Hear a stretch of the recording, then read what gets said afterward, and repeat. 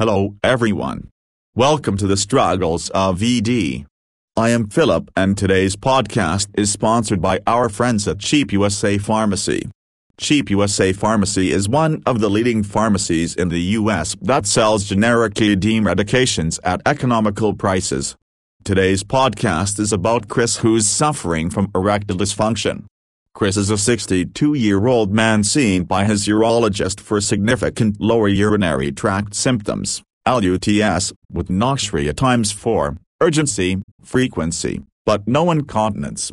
His International Prostate Symptoms Score, IPSS, measured 18/3.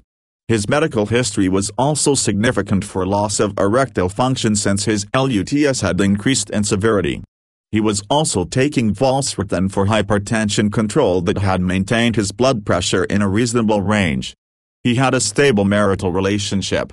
He was prescribed medications by the team of Cheap USA Pharmacy to improve his problem of erectile dysfunction.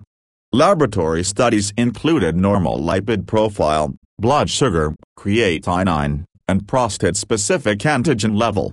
His hormone profile demonstrated a normal total, free, and bioavailable testosterone. Because of his LUTS, the patient is at higher risk for ED. In an effort to improve his erectile function, Chris was given tamsulosin 0.4 mg each morning as well as Cialis 20 mg that is indicated for concomitant use with tamsulosin.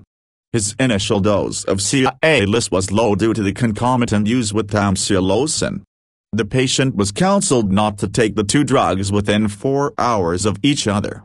On return, the patient noted a decrease in his IPSS score to 12 halves and felt very comfortable with his level of symptoms.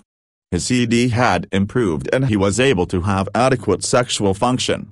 Chris is very thankful to Cheap USA Pharmacy for providing him medications at cost-effective prices. If you're too suffering from erectile dysfunction or any other ailments such as premature ejaculation, narcolepsy, shift work sleep disorder, and hair loss, log on to www.cheapusapharmacy.com and get yourself treated now.